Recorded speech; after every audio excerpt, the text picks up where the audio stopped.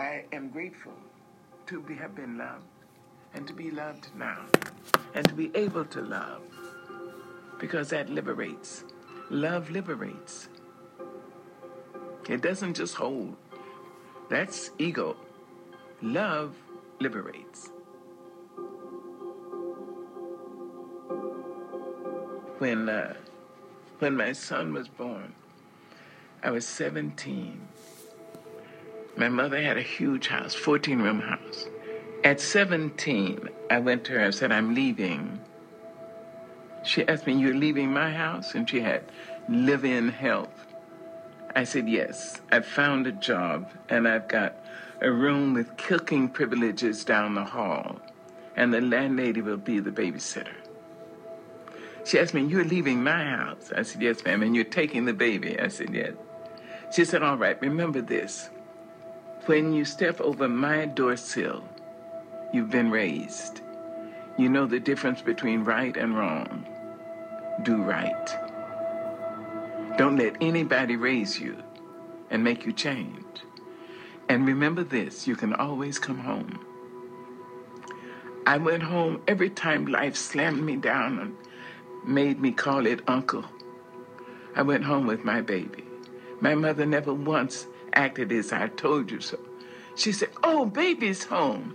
Oh, my darling, Mama's going to cook you something. Mother's going to make this for you. Love.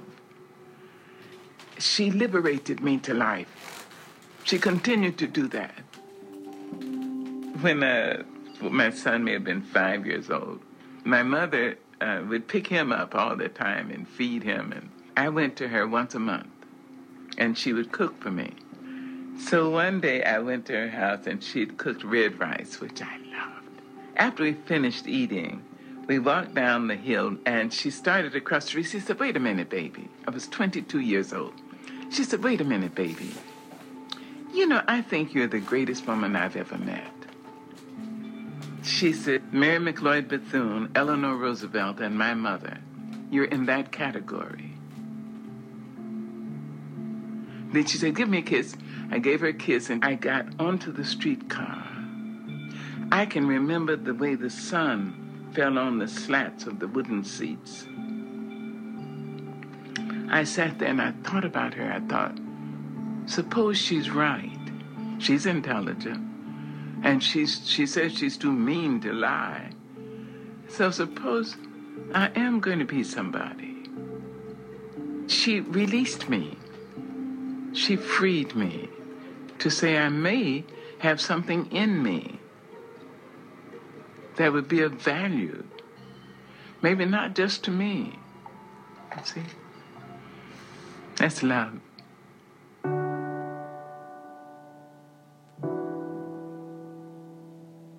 And when she was in her final sickness, I went out to San Francisco. And the doctor said she had three weeks to live. I asked her, would you come to North Carolina? She said yes. She had emphysema and lung cancer. I brought her to my home. She lived for 1.5 years. And when she was finally, in extremis, she was on oxygen and fighting cancer for her life. And I remembered her liberating me. And I said, I hope I'll be able to liberate her. She deserved that from me. She deserved a great daughter, and she got one. So in her last days, I said, now, I understand that some people need permission to go. As I understand it, you may have done what God put you here to do. You were a great worker.